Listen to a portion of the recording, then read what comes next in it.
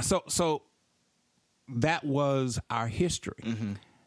With the influx of integration, with the elimination of blue laws, and with blacks having greater access to other things in society, I think that there has been a fading away of wanting to have all your business in the church exposed. I ain't gonna lie now. I overheard a conversation or two. Yeah.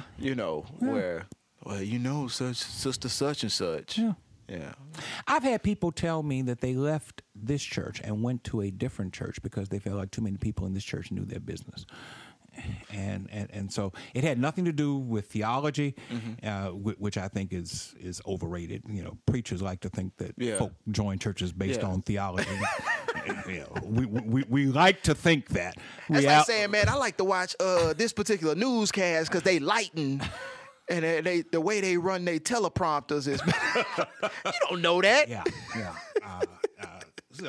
But it's because they want a certain degree of distance between their private selves and what they share in the church experience. Okay, so then that kind of goes back to acting versus being. Because if I am who I am, then I am the same all the time. And so, there is a level of transparency and accountability to where, I don't mind you knowing what's going on in my life. You know what I'm saying? Of course, there are certain aspects. If you have, a health issue or something like that, you may not necessarily want everybody all in your business. But, let's be real. When people say all in my business, that's really either who I'm messing with or what's going on with my kids or my financial situation and how my lights was off, 2 days ago, whatever. That's really what they're talking about. And really probably more so the financial situation, who I'm messing with and my kids, And so, but if I am really living what it is that I come to get every Sunday and Wednesday and whenever else I come, if I'm really living that, then I really don't mind. So the question is, are we really living or are we acting? Are we being or are we acting? Because if you want some separation, you can't separate who you are versus who you are. Right. But you can separate who you are versus who you try to appear to be. Right. So that's I think each question leads you to more questions. Yeah. I think that's a very good way of saying it. If that makes any sense. Like every question leads you to, like you bringing up that point about not wanting the accountability. That is a very good point. And I would say, yes, true story. I remember one time I went to Bethany and it was the beginning of the service, and they said, hey, everybody stop. Right now, you see all the tables in the back? Go sign up for one of these ministries. You have to sign up for one. And, rightfully so, I went and, being a guy, and I said, hey, media sounds pretty cool. That's what I'm a major in college and all of this stuff. And okay, well, let's just sign my name. I got to. And, they called me instantly, like maybe an hour after church. It's like, golly, that was quick. Yeah. And they didn't stop. Like I had to just stop answering. And I really felt like y'all are really doing too much. Like, I don't know you like that. Like, slow down. I only wanted this for one day. Like, you know what I'm saying? Like, it really, I keep going back to that, but it really is kind of that situation. Like, why did I want distance? Right. Why did I just want to come and do me and leave? Right. Like, why? Right. I really have to explore that in myself. Yeah. Golly. No. Let me shift gears with you for just a second, because you said earlier that you have two brothers who pastor, but they pastor different types of churches. Yeah. One organized his own church, which means that he doesn't have to listen to, well, when Pastor so-and-so was here, we always did this one. and then the other brother. I don't know why it got to be all that. There you go. But when Pastor Such over here, we never had to do all that. I don't understand. Versus your other brother who pastors a more traditional, older church. Yeah, they got a board. Everything approved by the board. You got it. Yeah. Tell me from their perspective as best you can, how you see them from those two different church perspectives. It's okay. Now, just to clarify, I'm gonna go back and forth. My oldest one is traditional. Right. The younger one started. Okay. So for the traditional church, he just celebrated his 8th year as pastor. He was brought in, and the pastor passed away. Was brought in, old, like you said, everything, older congregation. And when he first came in, it was the head buddy. And as a matter of fact, I'm not. Don't betray any confidence. I'm not. I feel like lawyer client confidentiality. But no, because we literally talk all day, both of us. We'll be on 3-way group chat, all that stuff. And so, when he first got there was a lot of, well, we ain't, when Pastor Jenkins was here, forgive me if it really is Jenkins. I don't know if it's Jenkins, but Jenkins just sounded real black. Sure. Do you know any white Jenkins? No, I really don't. I think Jenkins is like Jenkins must be Swahili for black or something. He's like, he said, Pastor Jenkins was here. We, I don't know why it got to be all that, and why we got the, Pastor Jenkins ain't no, and it was, he had a lot of resistance until he was able to get some wins under his belt. And then they were able to see, okay, well, we can trust him a little more. We can trust him a little more. We can trust him a little more. And now he has, to a certain degree, a great level of confidence from his board. So what I call latitude. Yes. Yeah.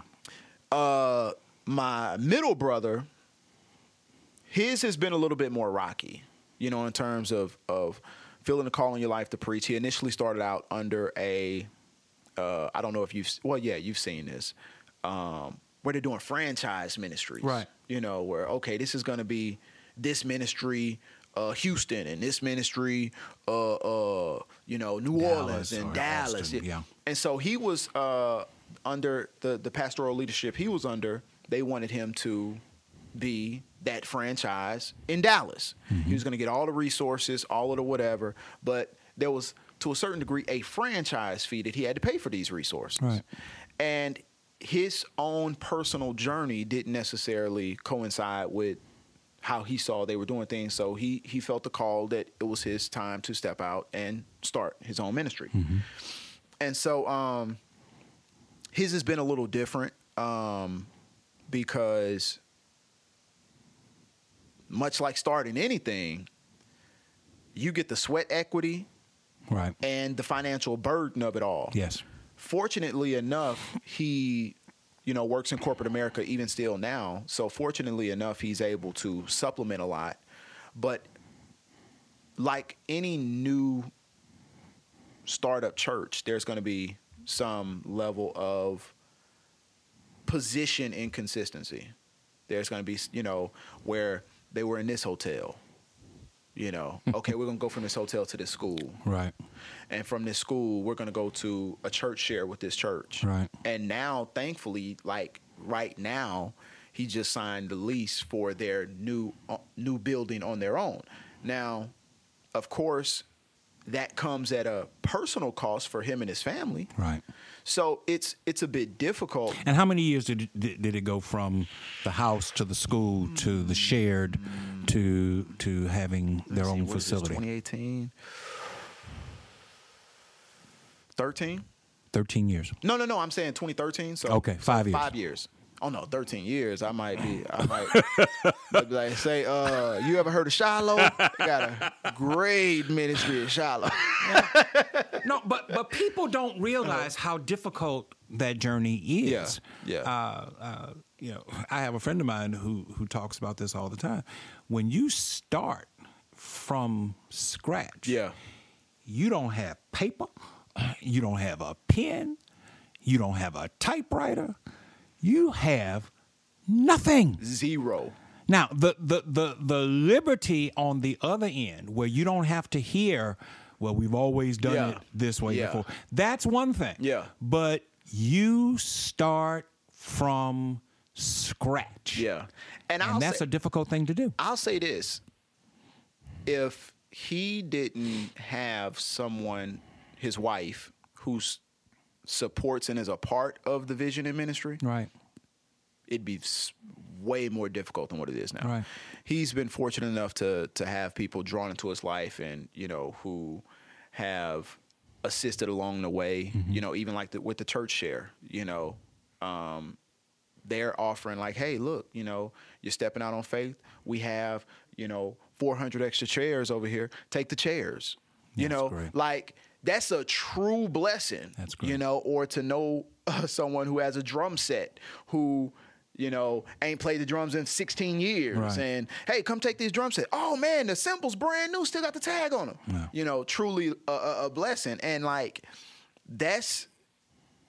it's been interesting to hear both of them because my oldest brother is in a more, I would say, Winchester, Kentucky is a lot like Gonzales to Baton Rouge, as pertaining to Winchester to Lexington. Same kind of distance, same kind of demographic and whatnot.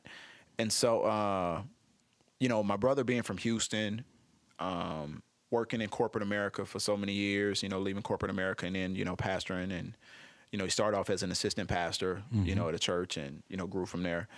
And to see some of the things that he wants to implement, he wants to implement, a lot of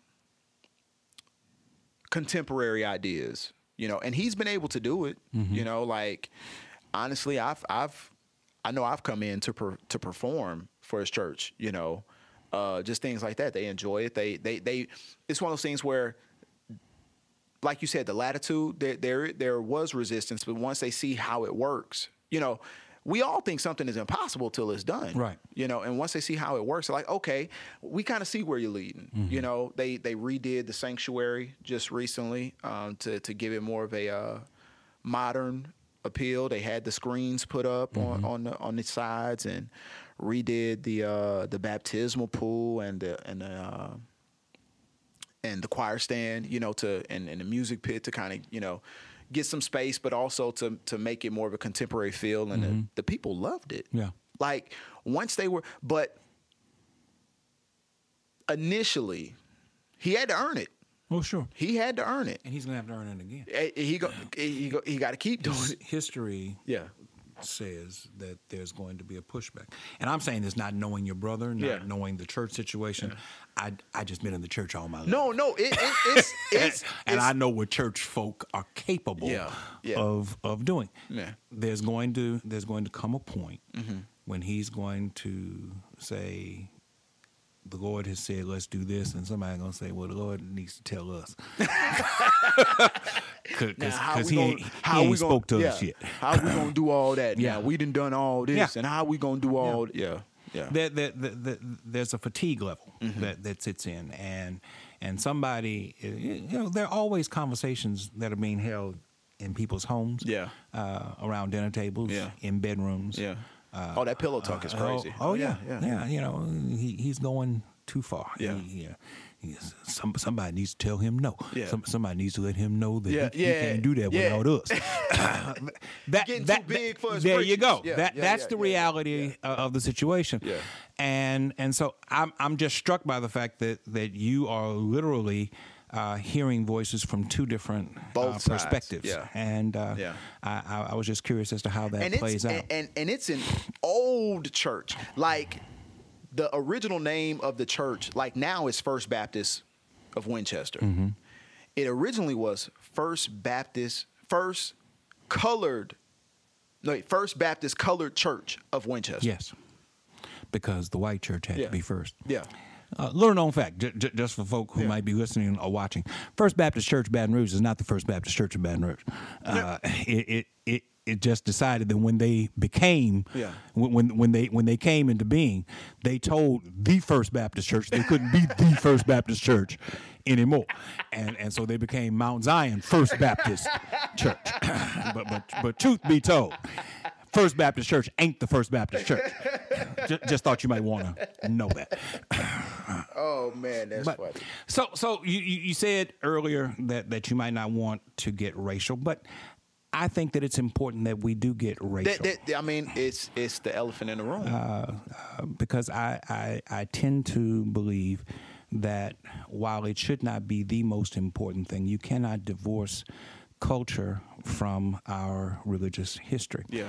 And as our culture is changing in other aspects and in other systems that exist within our country, within our communities, certainly those changes are going to be felt in the church as well.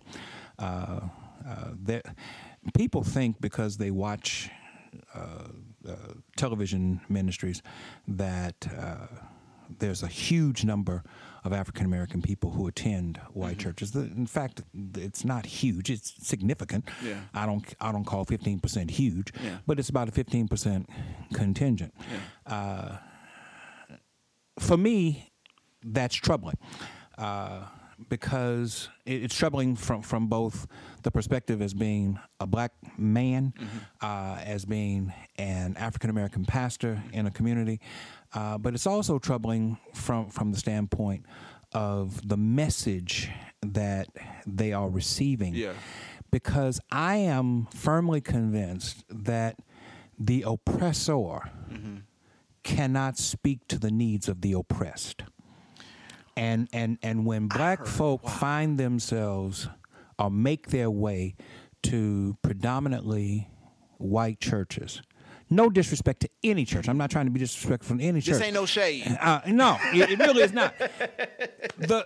Bethany can't speak to the black church experience because Bethany ain't black. Well, it's interesting that you say that because, again, I hate to throw in another plug for my brother's book, Black Jesus, White Jesus, Search for a Colorless Christ. Great title. Available on Amazon, Chris Farrell King. So it's interesting that you say that because he says that in those two experiences, there are two different types of worship. Like he says that oftentimes that, and I've made jokes about this, that in a predominantly white church, like the worship music is different. And the worship music is different is because they're coming from a different place of what they're singing about. Absolutely. It's one thing to see God as this wonderful, loving being, and you are just so in love with his majesty and the gift of sending Christ down here for us, and they worship and proclaim Jesus as Lord. Right. So it's a love and oh Father lovely, oh so great and holy. It's loving. Yes. You go to the black church, Lord, I need you. That's right. Lord, be here for me. We worship. We need him as a savior. That is correct. So it's one thing to come from a perspective of love. Oh, great love shine. Oh. And then you come from, oh, Lord. Google is playing on a commercial. Work it out. Heard I got a light bill, dude. Work it out. I heard it. And the only part they took out was turn it over to the Lord. Come on. But what is he saying? Heard I got a light bill, dude. Yes. See, we singing about, Lord, I need my light bill paid. He needs a pair of shoes.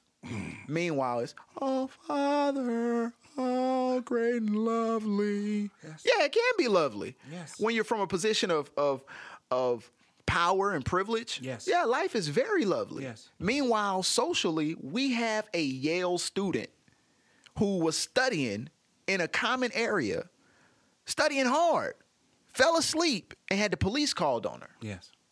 Because she ain't supposed to be there. Right. She a student. Right. She got to show her ID. Right. And her student, and they misspelled her name in the roll off by like one letter. And they still like, oh, where you stay? I stay here. Open up the door. Open up the door. Okay, show us your ID. That still ain't enough. Like, that's a common experience. So when you have to go through that and that is your reality, like, yes, sir. Riding in the car even still now, when I see the police, it's like a shark in the water. Like, it's keep your head straight. Like, you get high blood pressure. Like, slow down. You slow down. Don't look at them. Don't look. Don't look. Don't look. Don't look. Don't look. Don't look. As a kid, yes, and the police was behind us. Yes. Oh, here go my mama. Oh Lord, here go the police. Everybody be still. Everybody be still. My mother had a name. Everybody be still. Jonathan. Here comes Jonathan.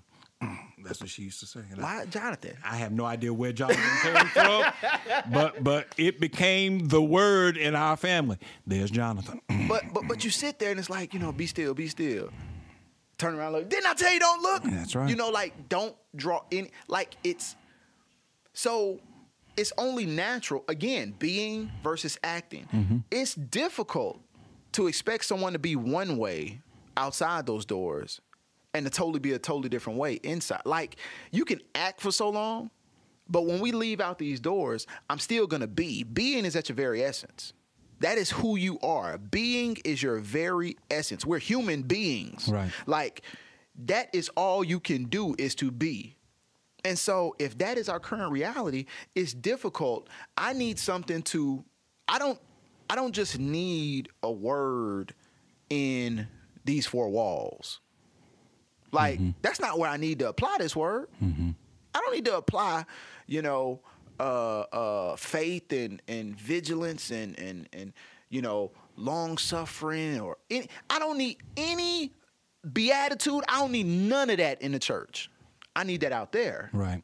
So if that's where I need it, then I need a message that's going to be relevant for that I need to apply when I'm outside of these doors. Right.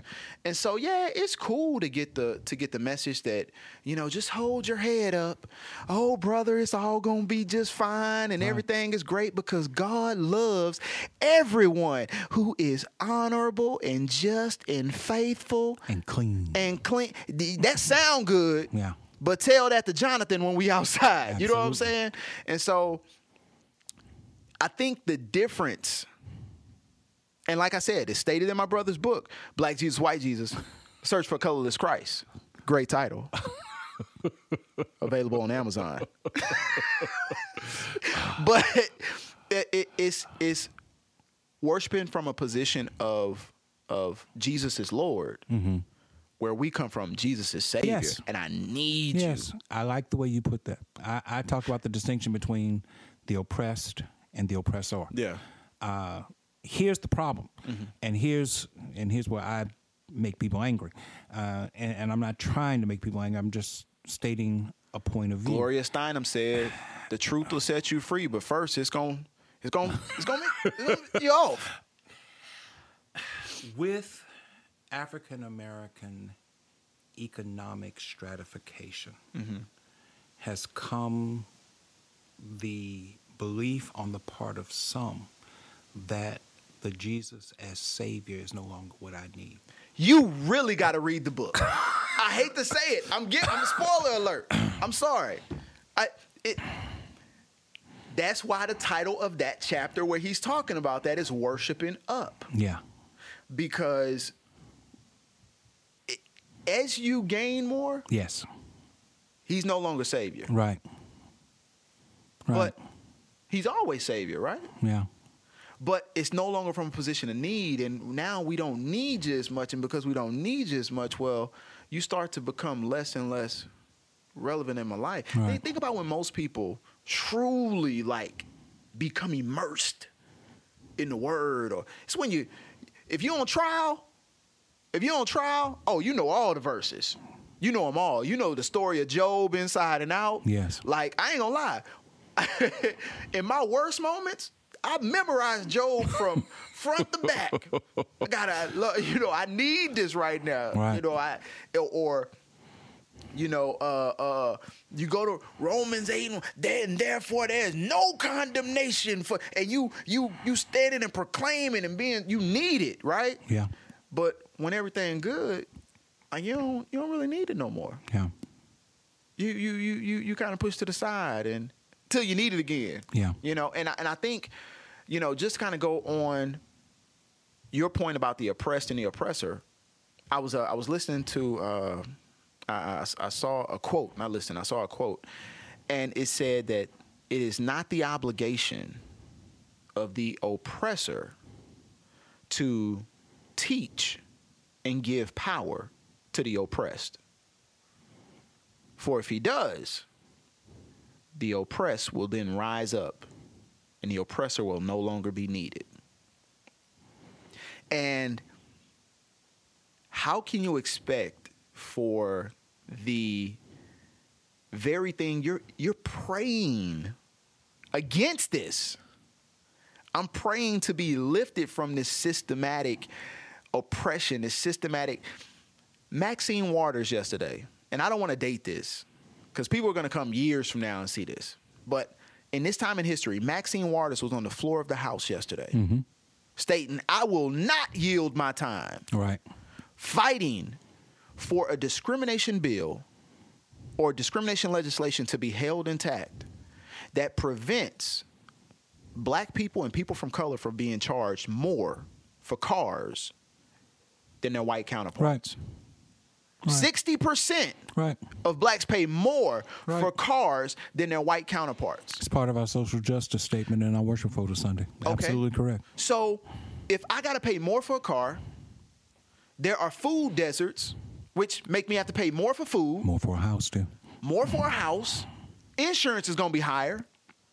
Like, I got to pay more and I make less. Yes. How am I able to get out of this cycle? Yes. I mean, I can get out of it. It just makes my hurdles higher than my counterparts. It's not a fair race. Right. Totally agree. Yet, I'm praying for a reprieve from this system that you benefit from. It is not in your best interest to tear that system down. I look at it this way. Or to help me. Power is a zero-sum game. Mm-hmm. People who have it don't want to, it's not, there's no such thing as shared power for those who have it. Those who don't have power want you to share it. Yeah. But those who have power, the whole idea of sharing power does not exist for them. Either I have it or I don't. I can't cede you a little bit of power. Anything I see diminishes me. And I'm not going to be diminished in any way. I'll pray for you and I'll think good thoughts for you, but I ain't sharing no power with you. And we are caught in this delusion where we think that if we live in the same neighborhood with them, if we can eat in the same restaurants with them, that and we end up going to the same church as them, that they are willing to cede us that which they covet the most. Yeah. They don't covet you. Yeah. They covet your money. Okay. And now that you make more money, come on, because there are churches in this community that had to change their charters and bylaws to allow Negroes to become a part. And now we are a part of those churches, and we feel like we're so glad to be here. And I never heard the word until I came to XYZ church, when just 20 years ago, you weren't in their bylaws. It's so funny that you say that. Two things. One, I want to explore that about power. Because I personally believe that power and money are like this. Yes. They go hand in hand. Yes. Can't have one without the other. You know, in America. A famous philosopher once said, first you get the money, then you get the power. Right. A great Negro philosopher said that. But I wanted to do a little social experiment. I didn't necessarily want to go to the big white mega churches. I wanted to see how much our white counterparts really love the Lord. Like, how much you really love him. How much you really believe that's in that Bible, in that Judeo-Christian Bible. How much do you really believe that? I wanted to go to a church in Denham Springs. Bless your heart. I haven't done it. That's why I'm still alive. But I wanted to go just to see if I was going to be welcome as a Christian brother, with open arms? Are you gonna welcome me? Are you going to, like, I wanted to just go and disrupt the whole service just by my mere presence. Mm-hmm. I wasn't gonna be overly loud. Wasn't gonna draw attention to myself. I wasn't gonna sit in the front. I was gonna sit in the back. I was gonna clap. I was gonna not sing too loud. I wasn't gonna fall out. I don't want to fall out. Might not wake up. You know, be like, man, I came to Denham Springs just to hang out, literally. No, but the thing is I wanted to do that just to see how many people would really be welcoming. Right. And I think now we're living in a time period in America, in society, this moment in history, where I can't say that all of this just came out of nowhere. Such the political and social divisiveness, it had to have always been there. Mm-hmm. And we were lulled to sleep just because, like you said, we can move into some of the neighborhoods at a higher cost. We can get a few of these jobs. You know, they are letting a few in. Right. I just don't believe that you have the white evangelical church that supports someone, and I don't want to get too political, who can support or be dismissive of rhetoric that is not conducive to unity, when I thought the whole purpose of the church was unity. Mm-hmm. The body of Christ is supposed to be unified. And when you have evangelicals that support overwhelmingly 80% plus that support someone who spits and spouts racial divisiveness, social divisiveness, sure. How can you reconcile that? How? Now, that's one thing that my brothers and I talk about all the time, mm-hmm.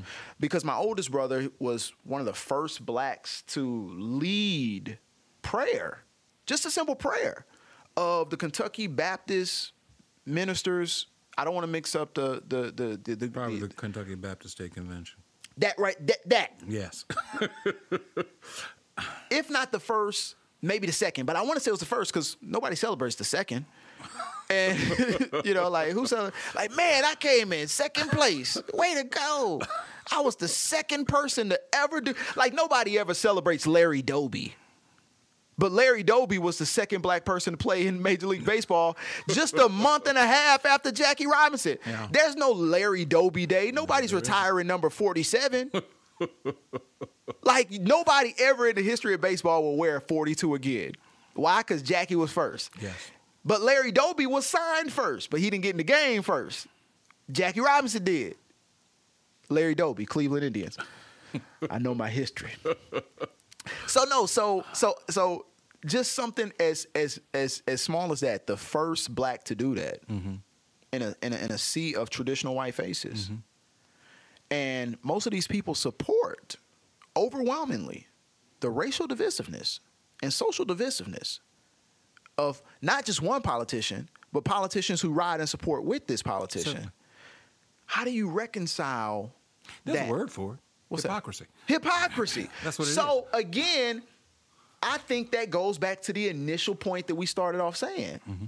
Like, okay, you want me to support something that is overtly hypocritical. Yes. How do you get people to throw that aside? Because that hypocrisy, the one thing people have a very, very hard time doing is lying to themselves. They'll do it, but after a while, it's either you're going to be crazy or you got to make a change. Yeah. So I think we're starting to see parts of that change, because we can say one thing, like perfect example. We say money equals power, okay? Or first you get the money, then you get the power. But we have been giving people this idea, especially in the black church, that money is bad and money is evil. You know, I don't want to sound too much like Reverend Ike, but you need money. If Certainly. Money is so bad, then why you need it? Certainly. Why you work for it? You'll work for tomatoes then. All right. No, you need money, and it's okay, but we give this sense off that it's noble to be in poverty. It's noble to be in need, And so how can you expect the black church to rise up when they don't even want to give to make the black church powerful? Right.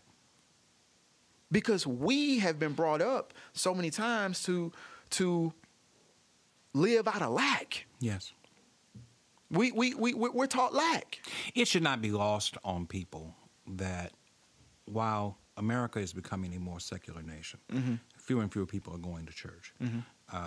And that's across all ethnic groups.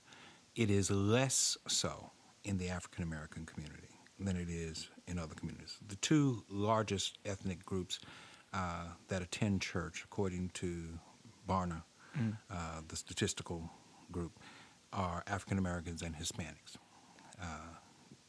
That's because we still need the Lord. Yeah. Heard got a light bill due.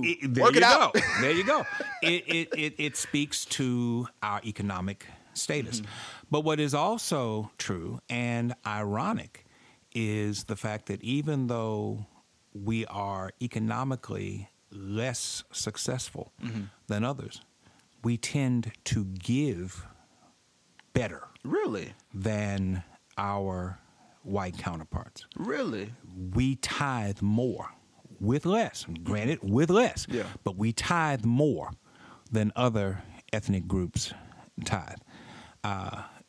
Which, to my way of thinking, explains why we're all of a sudden more welcome. Right. I was about to say that, like, because we go to church more, yeah, and we give a greater percentage of our money to the church than other groups. Hey, come on over. And then too, we happy to be in the building. Yes. And I hate to say this, you know. And this is the way heaven is going to be. Heaven knows no color. Heaven knows you no. You walk in, you got a CC's coffee over here. Yeah, that's right. ATM next to it though, but you know, make sure you stop that ATM first, cause straight cash, homie. That's right. And, that's right. And you walk in, and the breeze hits you as soon as the door is open, and someone, hey, how you doing? You're like, wow, this must.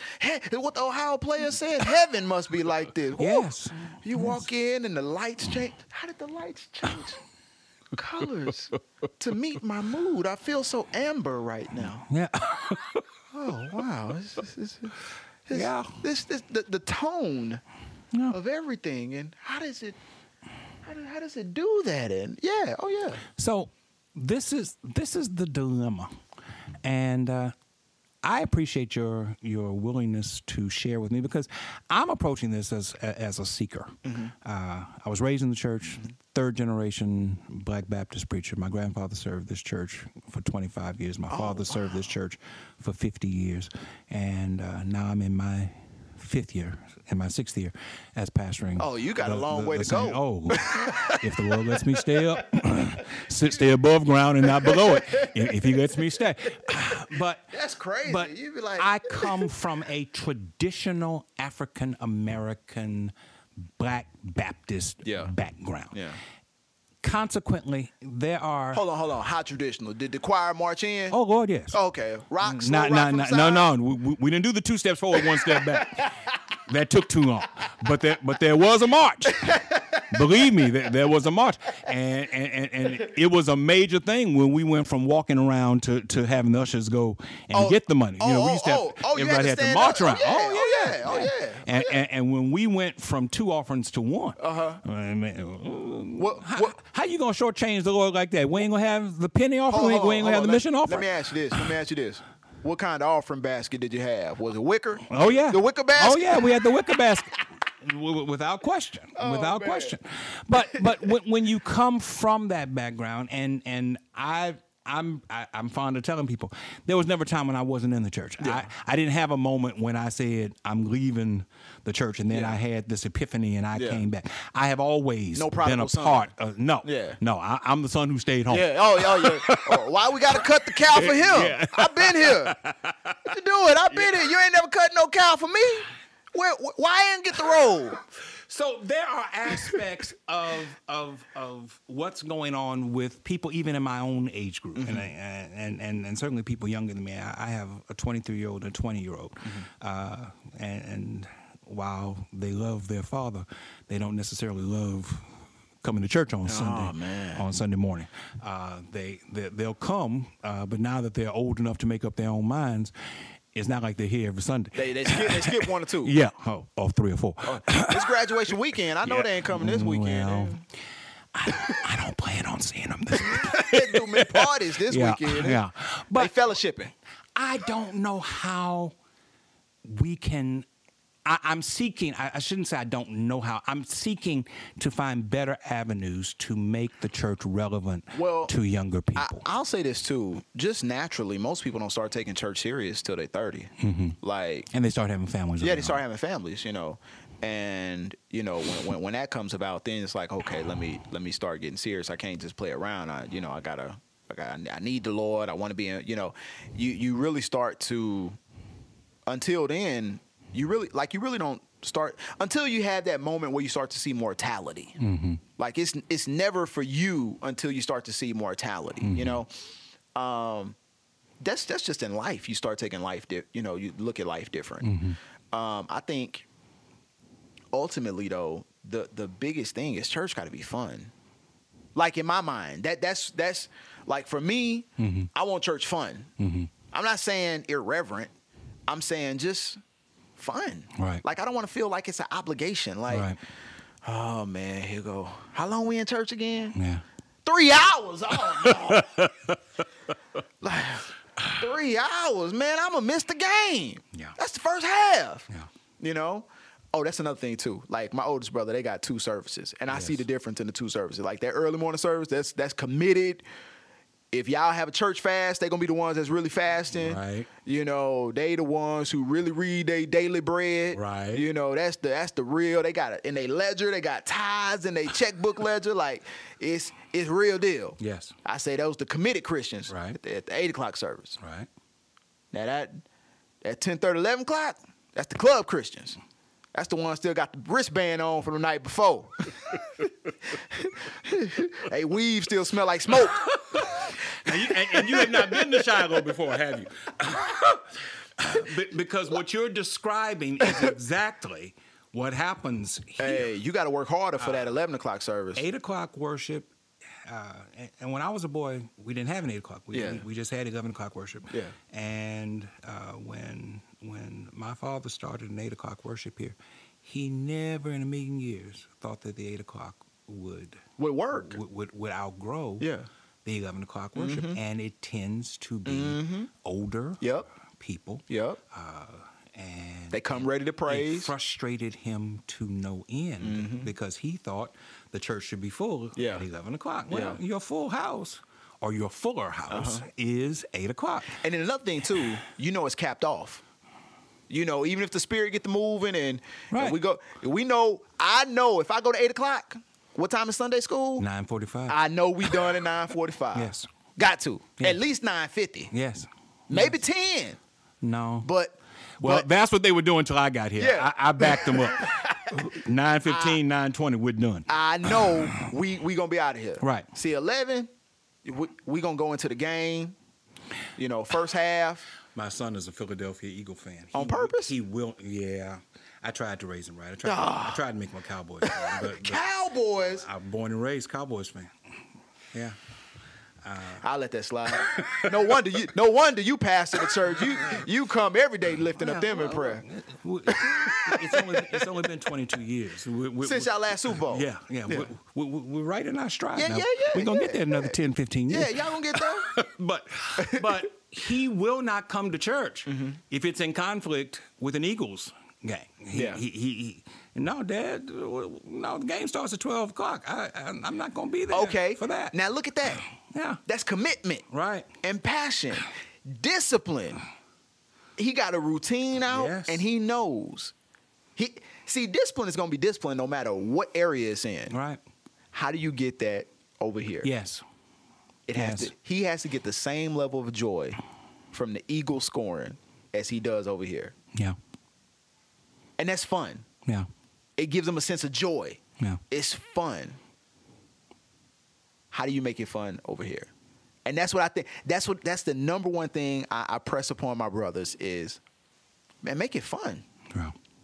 Like pastors, I get mad sometimes because pastors, slick side, be comedians. You're like, y'all sneak jokes in and everybody bust out laughing. I be looking like, that was just regular funny, but y'all laughing more because y'all here in the pulpit. I feel like I be getting jealous, like you trying to take my job. I understand. I be like, oh, y'all laughing at that? Man, I got way funnier jokes than that. That was just barely funny. But everybody loves when pastor makes jokes. And not saying you got to be up there, yucking it up or nothing, but I think people, like we have such a marriage to entertainment now. Mm-hmm.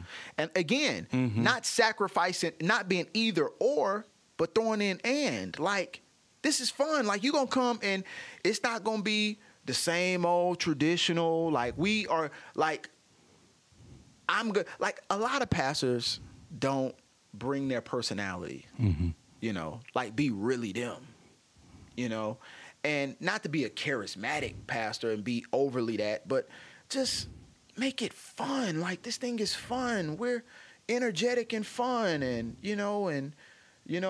catch the congregation off guard sometimes. Yeah. Like, my oldest brother threw in a rap lyric, at one of his recent I say, man, what did they say when you said it? He was like, man, they died laughing. I'm like, man, what pastor know about that? Yeah. Well, they wouldn't have laughed if they didn't know about it. Now, it's not saying that you're compromising. You're not saying, this is what I want you to do. But the title of his sermon was Making Moves, talking about transitioning from one point in your life to the next, and, use the backdrop of the Israelites. And, he said, now, when most people talk about making moves, you think I'm talking about Cardi B making money moves. Everybody fell out laughing. Well, what pastor know about that? Yeah. Now, see, that's why I come in. See, I be sneaking that stuff into him. Like, but but that caught their attention. And now they're like, okay. All right, we see you, pastor. Okay. It's fun. Like, make the experience fun. Another thing too, I think church can't last too long. Well, we're on the same page where that's concerned. Like we can't be in the same old time period of, we hear from, oh, it's 8:30 and you get out, it's 8:30. Right. Like, and that's one service, Yeah. Like people just don't. People's attention spans are not the same anymore. Yes. Yes. And I'm sure, especially like with this podcast and things like that you see people on their phones, right, through church. They'll pull it up and they'll catch you on the gram and, catch a, We have tried to incorporate technology into worship and into church life in the time that we have been here. We put the screens in. We do live stream. We were already on television and radio, but we added a second television broadcast that deals with our Bible study. And the most recent effort is this podcast. Yeah. All designed to try to serve the present age. Yeah. Pulling an old hymn of the church. I don't know who Cardi is, but I do know to serve the present age, my calling to fulfill. Yeah. So if you're going to serve the present age, then you have to find a way to speak the language of the present age. And so that's and our I applaud that, because a lot of pastors, a lot of people in general would say, well, I got to be all that. Pastor Jenkins ain't never want to do no YouTube and no podcast. And, so, I applaud that because you recognize it. And in you recognizing it and having a desire, like you said, being a seeker, that's what's going to draw it to you. That's what's going to help you to find those answers. Yeah. I think that it's an issue that is going to continue. Like, once you get to one part and you think you got to solve, well, it's a new hurdle, a new challenge. And it's like, it's a perpetual cycle. So it's a constant growth and expansion. But just something as simple as hymns. Right. Like, for man, I tell you, man, that's whew. Man, I remember them days, boy, them hymns. But, I remember we knew that stuff. We knew those songs. Yes. Yes. Even though I have a joke where I say most people don't really know Leaning on the Everlasting Arm. But because they get to a certain point, they be like, it's the same part. No matter what church I've been to, you know everything around that except for leaning on the everlasting arm, and you really don't know the second verse that well either. But that's neither here nor there. But it's things like that to just be more relevant. You know, like you said, embracing technology. Another thing too that I noticed that a lot of churches don't do. They don't say questions. Like, folks have questions. Like, can I do this? Right. Am I wrong? Like, real-time questions. Right. And I feel like I'm jacking my brother because this was his idea, and it was a way for people to text in their questions. And of course, not every question. They have somebody who goes through and, you know, is a buffer so it just doesn't pop up. And then, you know, they run it through the screen and the screen comes up and it's, you know, they have the question. Okay, that's a good question. Because a lot of times people have questions. And he will answer the question during the worship experience? He'll answer the question during the worship experience. Wow. Like, I got a question. Like, I feel you. Right. But how do you do this? Like, what is this? Or what does this mean? And they ask questions. Interesting. That is something that's huge. It's big, and it incorporates people into this thing. Because so many times people tell them this, and this, and it's outward.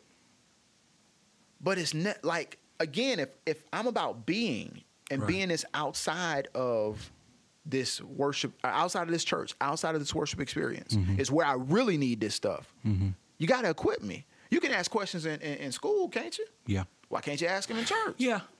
And not saying that, you know, everyone, but, you know, the ones that are relevant to the message, the ones that you can really nail down and you see, okay, you know, and the person who's acting as the buffer is the one who has a great responsibility because they're like, okay, this is a good one. Yeah. This is one, you know, and it doesn't catch you off guard or nothing like that. It's a good one. This is one that you can answer. Right. Okay.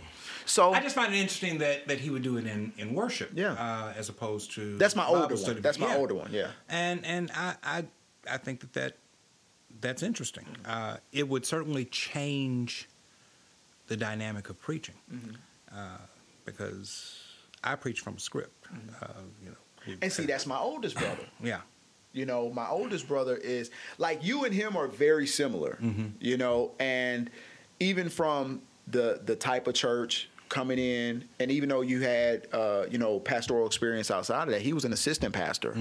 So his is coming from a different perspective, even just in those two things, but in how he does things, even from, you know, from praise and worship to, you know, all of those, the 8:00 service being super swole. He says he has to work hard for that 11 o'clock service. Right. Like that 11 o'clock service, he gotta come on now, come on.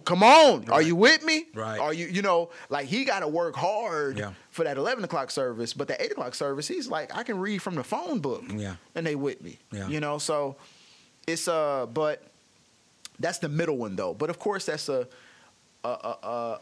from a numbers perspective, it's not the same, you know. I don't want to say small, you know, because it's relative, but it's different from my oldest brother who has a on the roll membership of 350-ish, you know. That's not true. It's like 5 now, but so it's two different perspectives, right? You know, right? But same situation, same thing. He's even doing the same thing too, like not with a podcast, but he wants to get more multimedia savvy and do those types of things. So, like I said, I applaud that. That's major. Because think about this, right? You on YouTube, where do people watch YouTube? Not on a computer. Some do, but the majority of people watching it on their phones or tablets. Right. So you're getting past people's barrier into their system, you know? I mean, your phone, your wallet, and your keys are the 3 things you can't live without. You know what I'm saying? That's a fact. Oh, my phone here, my keys here, my wallet. Okay, cool. I'm good. Let's go. Yeah. You forget your phone, you feel like you done lost a child. Absolutely. I know. You will turn the car around and go back. What? Yes. You could be halfway to Mississippi. Yes. You gonna come all the way back to South Baton Rouge. That's right. That's absolutely right. Oh, I forgot my phone. Yeah. I thought you. I forgot my phone. Yeah. Ain't you supposed to be in Africa? I was. but I forgot my phone. Tony King, I really appreciate the time that you have shared with us today. I'm grateful, honored. I have grown. And seriously, as I said, I'm seeking, and I appreciate your insight, your input, and I appreciate your presentation, the way in which you've done it. Well, thank you. A reason to talk? You gave me a reason to talk? You have plugged your brothers and twice, at least 3 times. And that's cool. I'm going to plug Shiloh. And I'm going there we go. The next time you have the opportunity, I invite you to come by and share with us. Will do. Thank you so much, sir. Thank you so much. Thank you all for watching. Thank you all for listening. We'll be back next time.